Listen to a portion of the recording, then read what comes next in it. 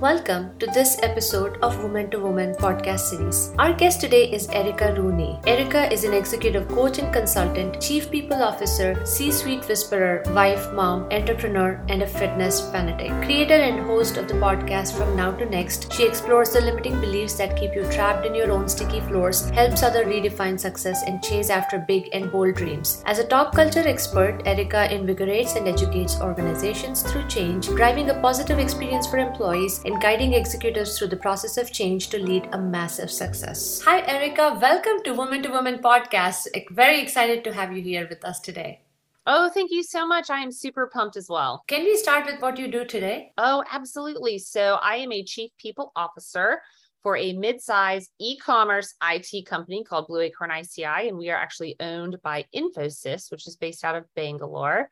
But I handle all things people, talent acquisition, employee experience related. That's quite a title, and it comes with a lot of work. And given the last 2 years, right, with everything, the COVID, everybody having to work from home, our own mental wellness and the focus on, having the work-life balance given home was our work as well. I'm sure the last 2 years have been tough. So how was the last 2 years for you in this role? Oh, well, I also started this role 1 week after the quarantine started for everybody. So not only did I step into this new role at this new company, I had to do it all remotely. So it has certainly been challenging just from a new role, new level, new role aspect of it. Also learning a new industry. I had never done HR at this level inside of a tech company before. So that was new. But you're right, learning how to shift a company along with their culture that I wasn't even that familiar with yet to go completely remote during a pandemic, during the Black Lives Matter movement, right? And all the way in between, it was insane. I mean, it felt like constant drinking from the fire hose instead of the water fountain kind of scenario all day, every day. Yeah, but congratulations, you made it to the other side. I'm still standing, I'm still standing. I tell people sometimes it's I don't know how we make it through, but we absolutely do every single time, right? I've survived 100% of my bad days. So let's go back a little. So nobody comes out of high school thinking, I'm going to be this big executive in HR. That's not one of the fields we dream of as teenagers, right? So what was it that you wanted to do when you were in high school? I can't remember what it was in high school, but I can tell you that the first job I ever remember wanting to have was that I was going to be the head football coach for the Florida Gators. Never played football in my life. I just loved it. I loved the Gator team. And I was like, that's what I'm going to do. Right. So definitely didn't think that going out of high school. I do remember when I did go into school and, you have to pick a major. I knew that I loved to help people. I just didn't know what I wanted that to look like. So I actually started out in nursing and I was like, I'm going to be a nurse, right? My mom was a nurse. My grandmother was a nurse. I knew it was, reliable income. It was steady. It was a good job. But I also just really didn't like needles and blood and guts and all the like. So I very quickly realized it was not for me. But so we went from football to nursing to who knows what, but it was never HR. HR was never in my purview. You have a lot of passion for fitness. Yes, I do. How did that come about? So this is actually a very interesting story because I was never on any kind of sports team in high school. I did cheerleading for a hot minute, but I never really was super into any organized sport or anything like that. And when I was in college, I went to the University of Florida. I was in one of my health classes and one of the local gyms came by and they actually were trying to recruit new trainers with zero experience because they needed personal trainers.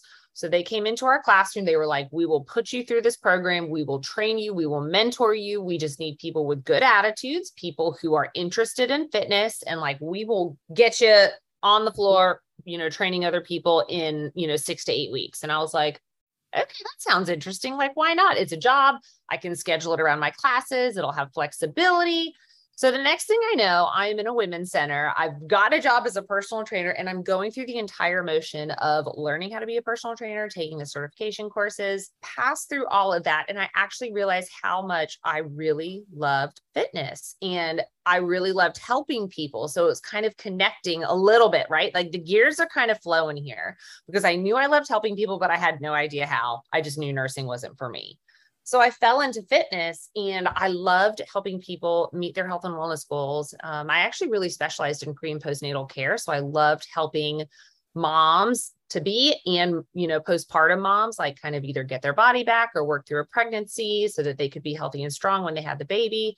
And it was just such a fulfilling passion of mine that I did that throughout the rest of my college career. And I made it work. I did sessions before class, after class, and on the weekends. But yeah, I did that all the way through grad school. And it kind of helped shape my very first career out of school. And so what was your first career out of school? Oh, it's the one I stayed at the longest. So I actually was a health and wellness coordinator for Verizon. Yes, the phone company. Yes, all of that network stuff, right? But they actually believe so much in employee health and well-being that they have on-site fitness centers in many of their large corporate offices around the United States. So I went to the University of Florida. They required us to have an internship our last semester of college.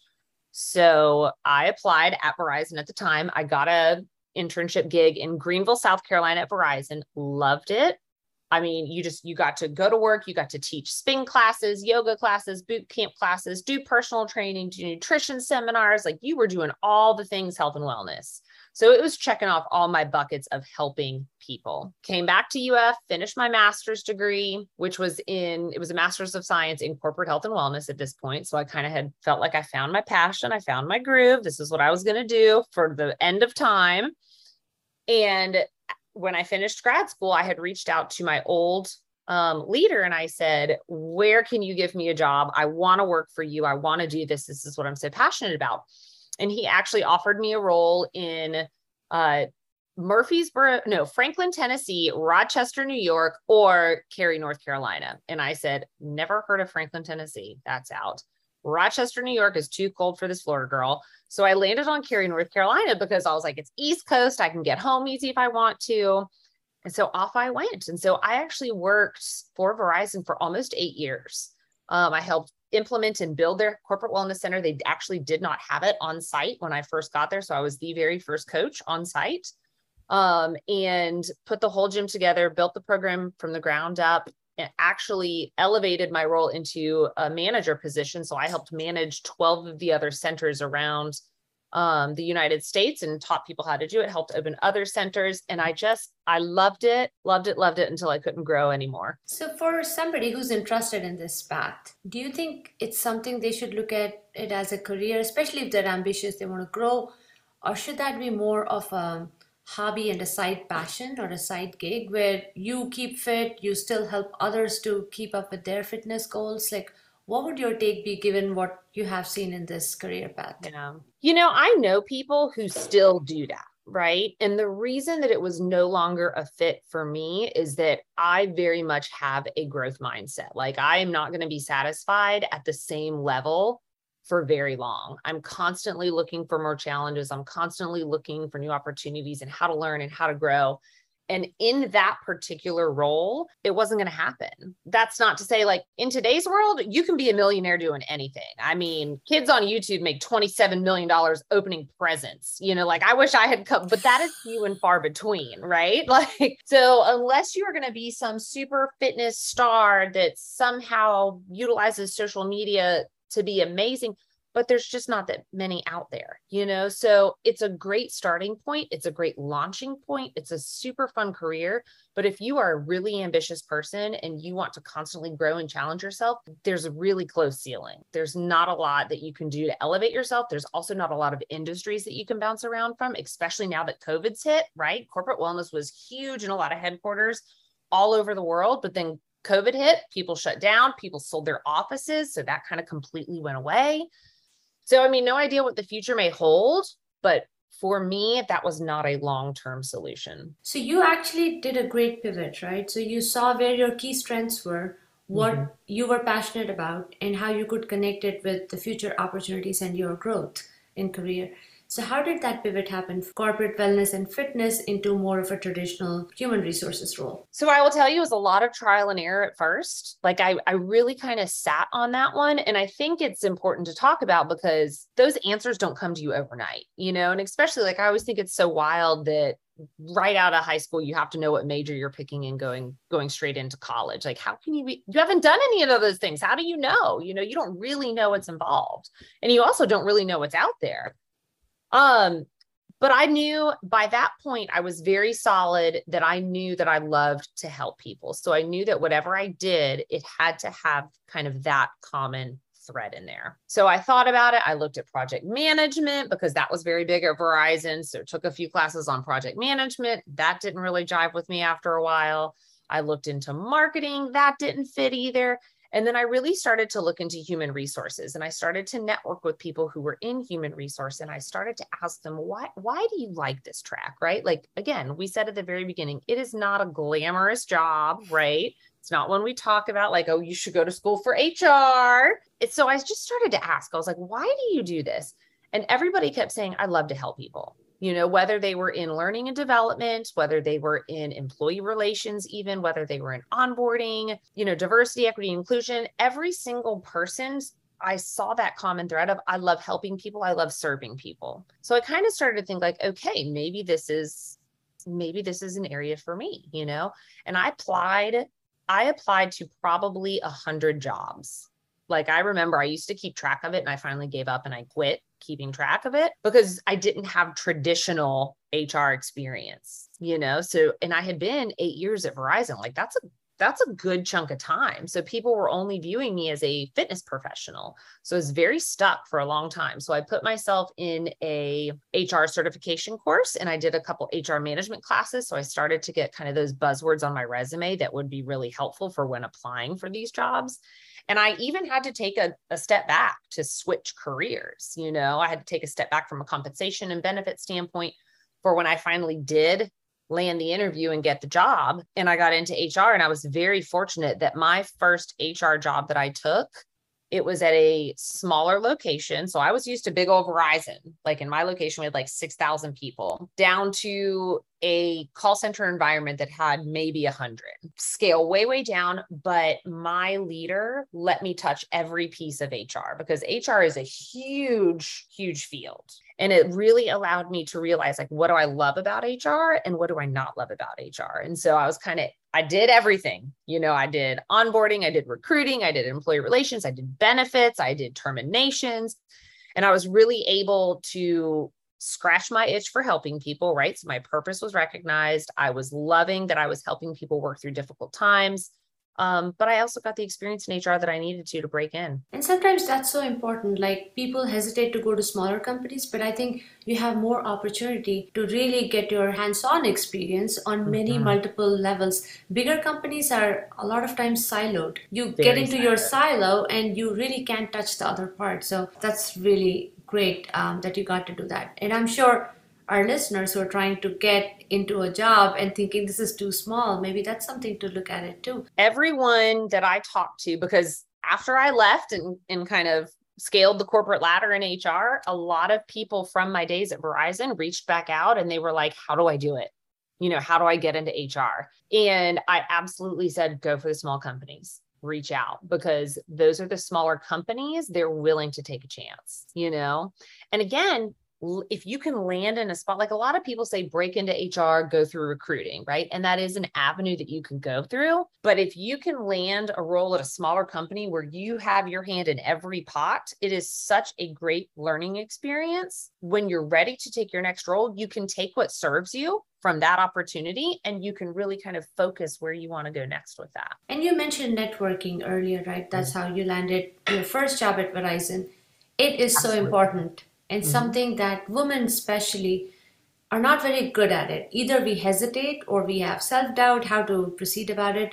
What would your advice when networking is concerned? Networking is the most powerful tool that anyone can do to elevate their career, right? Like, I truly believe that your network is your net worth, right? And I will even say that 3 of my jobs, 2 of the best ones I've ever had, have all come from reaching out, cold calling, if you want to call it that, on LinkedIn to people I did not know to say, hey, do you have 5 minutes? I'd love to learn more about you. Because of that, I got two very high level jobs that were not even externally posted, that had I applied for them just through the job website, I would not have landed, you know? And so it is so impactful and so important to start building your network now. And like LinkedIn was not around back then, you know, it was not as huge of a tool. It was really more so for straight up business professional. It's kind of much more blended. It's really evolved over the years, especially too now with COVID, like everybody is networking, right? They're realizing that you don't just have to know people in your geographic location, that you can reach across, you know, the country, across the world, even to talk to people. All you have to do is this is the key to making a strong network, is when you approach someone, one, show interest in them and what they're doing. And then number two, figure out how you can serve them.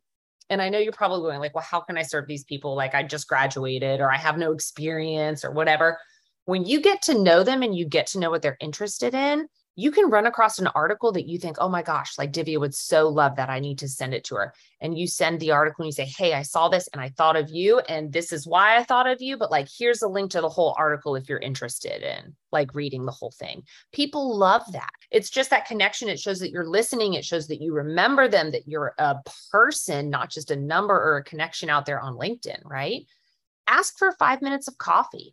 There is not a single person on LinkedIn that hasn't reached out to me to say, hey, I'd love to pick your brain. Do you have 5 minutes? That I have said no to. And I will tell you this really interesting statistic that I found. But when you send a message, I'm a big fan of LinkedIn. When you send a message on LinkedIn, you are 300% more likely to get a response than on any other platform, email or social media. 300%. Amazing. That's a staggering number. When I read that, I looked at it and I said, but you're not wrong.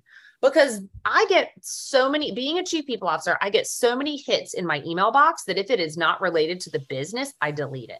But when I get a hit in my email for my LinkedIn account that just says, hey, I'm thinking about getting into HR. I see that you're a chief people officer. Like, I'm wondering if I could pick your brain just for a few minutes. I always say yes. I don't know what it is. I don't know why. They could send me that same message on link or email and I probably delete it.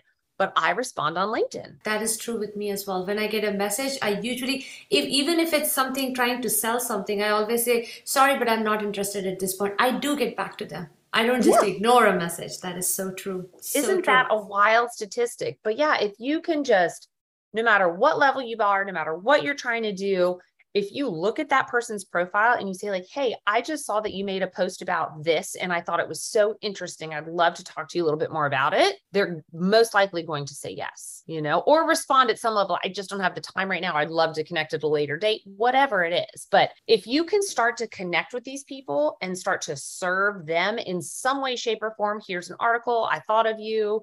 You know, I'd just love to chat, see how I can support you. People love that. They love the connection, especially now more than ever with COVID, when everyone is remote.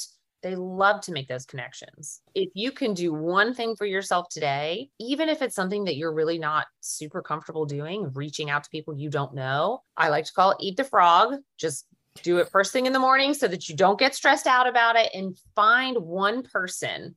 And I always say, like, find somebody that has the job you want. Right? And reach out and just say, I love what you're doing. I'd love to learn more. Do you have 5 minutes? That's it. And make those connections, because those are the ones that are going to get you the jobs. They're going to say, and if they don't have the job, they're going to say, hey, you know what, Divya, I know somebody who you should talk to. That whole 7 degrees of Kevin Bacon, it's like, it lives on in LinkedIn, you know, but in the professional world. If you take one thing from my message today, it is to network, network, network. Great message. When we do network, right, you said you reach out to people. A lot of times, you know, people reach out and say, hey, I am looking for a mentor. What has been your experience? Have you had mentors? Have you sought mentors? And how did you really get those critical pieces of advice, or, you know, even find those allies or sponsors in your life that really helped you move forward? Yeah, absolutely. No, a mentor, I think that everyone should have a mentor and an advocate. Those are the two, or an ally, if you want to call it that. I love the term advocate, but those are the two key people that you need in your corner. And they can change, you know, throughout your career as you grow. But I love to find mentors by connection, is how I feel like finding mentors is the best way, right? Make connections with other people who can connect you to other people to say, you know what, I know somebody, they're really looking for someone to help them out. Would you mind talking to them for 10 minutes and establishing that connection, right? When you approach them from a place of servitude first, you can form those connections. People want to help. People reach out to me all the time to just say, I would love to hear how you got to where you are, or I have a few questions. Do you have a little bit of time? And then we have a quick 10, 15-minute chat. You know, if it's an engaging one and I know that they care and they're doing their due diligence, you know, I say, reach back out to me anytime. And when they do, that repetitive reaching out and connecting is what creates that relationship. If you just reach out to somebody and you're like, hey, can you be my mentor? They're likely going to say, oh, you know, I'm kind of busy. Things are full. I got a lot going on. But just start to cultivate that relationship over time. And those mentorships will form organically. The advocate relationship is a much harder one to kind of come across. That's typically someone that you are working with. I was very fortunate in that I had an advocate before I even knew really what an advocate in the workplace was, you know, and it's only now sitting where I am, do I realize that like, wow, he had my back. You know, and what that was it was a VP in my group, and he always brought me to the meeting that I needed to be at, even if I wasn't at the level to be there yet, right? He put me in front of the people that I needed to know. He brought me to the dinners, right? He did all of these things to get my face out there and to start. He was so strategic at it too. Like I didn't even realize what he was doing at the time until one day when he was the VP and he was actually leaving the role to go take a different role in the company. And we had a meeting in his office, and he said, Erica, you need to apply for my role. And I looked at him like, you are absolutely crazy, because I'm not a VP level. I'm nowhere near a VP level. I report to a director. He's going to apply for the role. Like I am not applying. And he said, you're not applying to get the job, Erica. You're applying to get in front of the people who need to see what you're doing. And I was like, oh, you know, that's what I kind of realized. I was like, this game of chess almost. He's like, you're not doing, but by you applying, by you interviewing, you're showing them that you want to grow. You're showing them that you have ideas.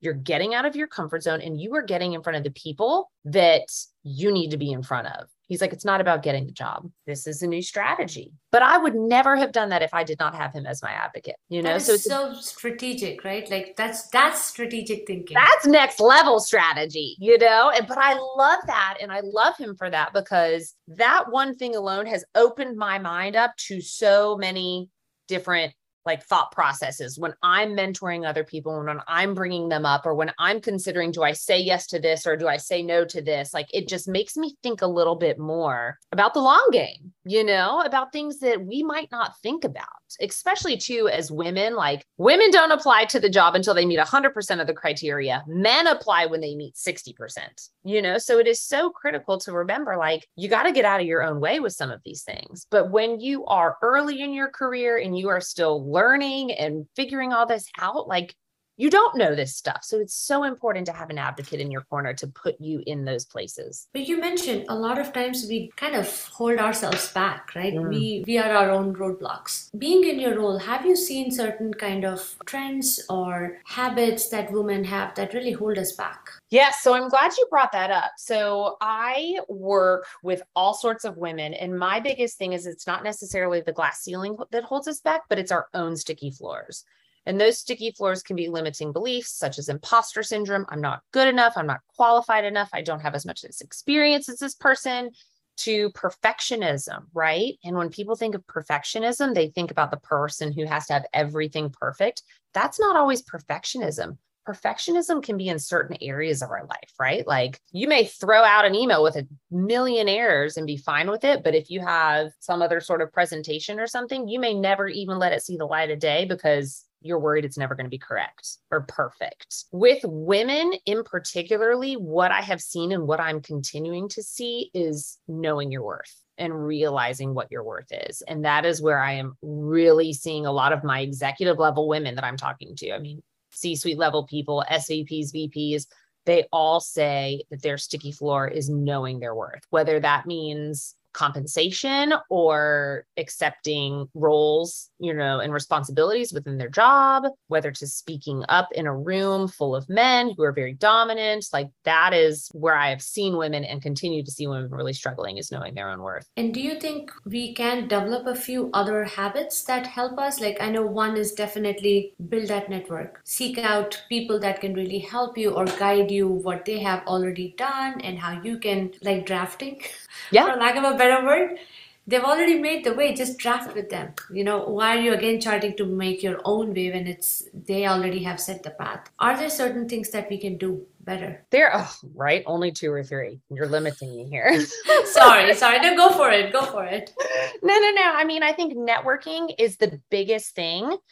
And I think self-awareness is another thing, right? Because when you become more aware of your actions or lack thereof and how that is holding you back, you can absolutely challenge yourself to do the hard things. I don't know who coined the term take messy action, but it is about taking messy action. It's about doing the thing before you feel like you're ready, because guess what? We're never always ready. It's never going to be perfect. So I always tell my people to get comfortable being uncomfortable. Why networking plays such a big key in that is because they're your supporters. They're your tribe. They're your huddle, right? They're going to be able to tell you, this is good. You're doing the right thing. You're taking the right steps. They're going to be able to give you the confidence that you need to drive forward.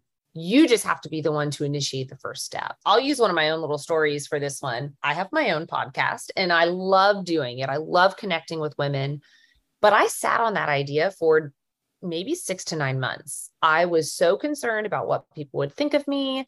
I've never done one before. It's not going to be any good. Who's going to listen to me? I mean, a million limiting beliefs flying through my head. And then I kind of had that moment where I was like, okay, Erica, you are the only thing that is in your own way right now. What's the best case scenario? You love doing it. You connect with amazing women and you impact other people.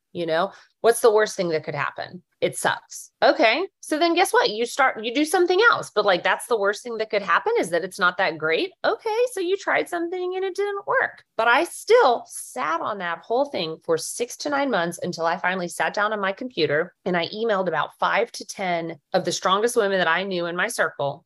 And I said, this is what I want to do. Do I have your support? Can you support me? Do you think a single one said no? No, I'm sure they're all ecstatic to be part of it.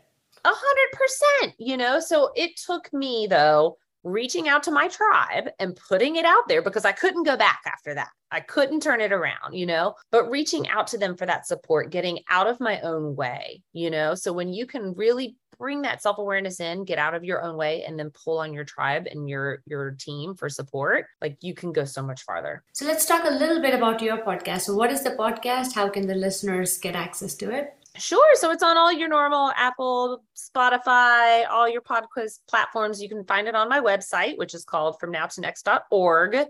But the podcast itself is called From Now to Next. And it is interviews just like this one, but with other women in leadership roles talking about their sticky floor stories, what those are and how they break through them, right? And how we're still dealing with them because we are never truly out of our own sticky floors. We just become more aware of what those sticky floors are. None of us got to these leadership roles like on a unicorn flying over the rainbow. There have been some really tragic, ugly stories, people had to get divorced. People had to go through terminations. People got in their own ways. There's a lot of really hard stories. Like these are not beautiful stories, but what's beautiful is how they work through them. And that's the transformation piece of it. And I would encourage anyone who kind of feels like, how do I get there? How will I ever get through this? It's not for me. This podcast is for you. But I literally have women that call me and they're like, thank you for reaching out, Erica, but like, I'm not through my sticky floor, so I don't think I'm the right person for this podcast. And I'm like, that means you absolutely are the right person. We are all in our sticky floors. It's just a matter of how do we work through them? We also talked a little bit about family, right? We women feel very responsible. How did you handle those, high demand job and a young family? How did that work out for you? A lot of troubleshooting. Because I've got 2 kids and I've got young kids. I've got a 4-year-old and a 7-year-old, so I started this job when I had a 2-year-old, right? Like those are crazy baby ages, And it's been a challenge. And I love being a mom. Like I love being a hands-on mom. I love doing all the things. And it's because it brings me joy, right? Is it easy? Absolutely not. I would say too, I'm guilty of the traditional gender roles in my marriage a lot of the times, right? And it's because I like it that way. Like I like being the one who takes them to bed every night. I like being the one that takes them to school and helps them with their homework, but it can be really hard sometimes, So I say troubleshooting because my husband and I had to have a lot of troubleshooting in our marriage to be like, okay, I have to know when to ask for help and how to ask for help. And I also have to be able to allow him to help. Talking about sticky floors, that was a sticky floor of mine, is allowing him to help when I was being too overloaded. I do believe that there is balance and that you can have it all with motherhood and with a high-powered job. You just may have to miss out on some things. And this is being very, I don't mean that in a bad way, shape, or form, but I don't go to every baseball practice that my son has. I just don't. Number one, I'm going to be real honest. I don't love going to the baseball practices every time. But number two, I go to the important things. And I actually had a female mentor tell me this one time. She said, are the moments that you are spending with your child more about quantity or about quality? And that's what really made the change for me when I started thinking about how can I truly do all of this? I can't be a great chief people officer and do every mom thing there is, right? I miss some of the events that go on in the middle of the workday at school because I'm working. I don't pick him up every single day from school. I have a network of people that help me with that sometimes. My mom picks him up for me. I carpool with the neighbors, so sometimes they do it. But I do try to do the things that, in my opinion, will be the things that they remember, right? So I do tuck them into bed every single night and we read books. And to me, that's quality. To me, when they grow up, they're going to do that with their kids and it's going to be important to them. Is my son going to remember that I didn't go to every single baseball practice? Absolutely not. But I go to the games when I can. And I make it a habit too, to let them see me work. Right. So, in the very beginning, I don't know, you may have seen my kid be bopping around in the background. I like them to see me working because I want my son to know that women can have high-powered jobs and be a mom and a wife and do all the things. And I want my daughter to see too that she can do whatever the heck she wants to do, and she can have these high-powered jobs and do all the things as well. I know I'm fortunate that I can be at home and I work remote, so that's helpful too, but you absolutely can do it all. Showing by example. Have you ever faced any perceptions about women at work or in other places? Yeah, so it's actually interesting. In my last role, I did a lot of global travel. I would be gone for 2 weeks at a time. That's very hard because back then I had an infant. Leaders would ask me how I'm going to balance work and home and work. And I'm like, did you ask the men who are going on this trip how they're going to balance home and work? Probably not, And I even had to face that from family, being you can be away from your kids for that long. They would have never asked my husband that. They'd have been like, okay, bye. You're going to leave the kids with him for that long. How is everybody going to survive? They'll figure it out, So absolutely have definitely gone through some of those issues at work. For me, what I personally have experienced has been more around balancing work and being a mom. I will also say one of the things that I know to be a very sad reality is being invited to some of the tables for how I looked, not of my contributions of my brain, which I think being a woman, that happens a lot. There was actually a research study that was just pushed out. I'll send you the information on it, but it talked about the most admired trait in a man is honesty. And the most admired trait in a female is how she looks. Wow. Right? Mind-boggling to me, mind-boggling that we are still having to deal with that. Right. But there's a thing called pretty privilege, right? That the people who are more attractive get better raises. They get invited to the table more. But what happens when you get invited to the table just because of how you look and not because of what you think? And you have to fight even harder to show that you actually can contribute in that way. So those have been some of the challenges that I think that I have experienced as a female in the workplace that I've had to fight against. I don't think we're going to solve for them overnight, but I definitely think it's important to bring light to them and to work against them when you can. Yep. So before we close, I do want to know anything that's very unique about you that nobody else knows. People definitely know this. They know I'm a runner, but they don't know, most people do not know that I complete 2 half marathons in different states every year. And I've been doing that for a few years because it satisfies my love for travel. and it satisfies my love for fitness. And I get to make the excuse to take trips every year to do just that. That's so awesome. And you also have a very unique family. I do. So y'all, if you even try to draw, my poor child had to draw a family tree for school last week. And I think he was ready to walk out, right? My kid is 7 years old. He has to draw this family tree. So my husband and I are married. So that's easy. My husband's parents are married. So that's easy. But I have 6 parents. And you're like, Erica, that's not even possible. But I do. I have 6 parents. And that's because my biological parents got divorced when I was very, very young, when I was like 2 years old. And they both remarried when I was very, very young. So I grew up only ever having 2 sets of parents, right? Everybody always knew I had 4 parents. And then when I was in about high school, my dad and my stepmother separated, and they have both since remarried. And so there goes out to 2, 4, 6 parents. And so every time I try to tell people, like, this is how many parents I have, and my poor kid has to write his family tree, like, I'm sure I confuse the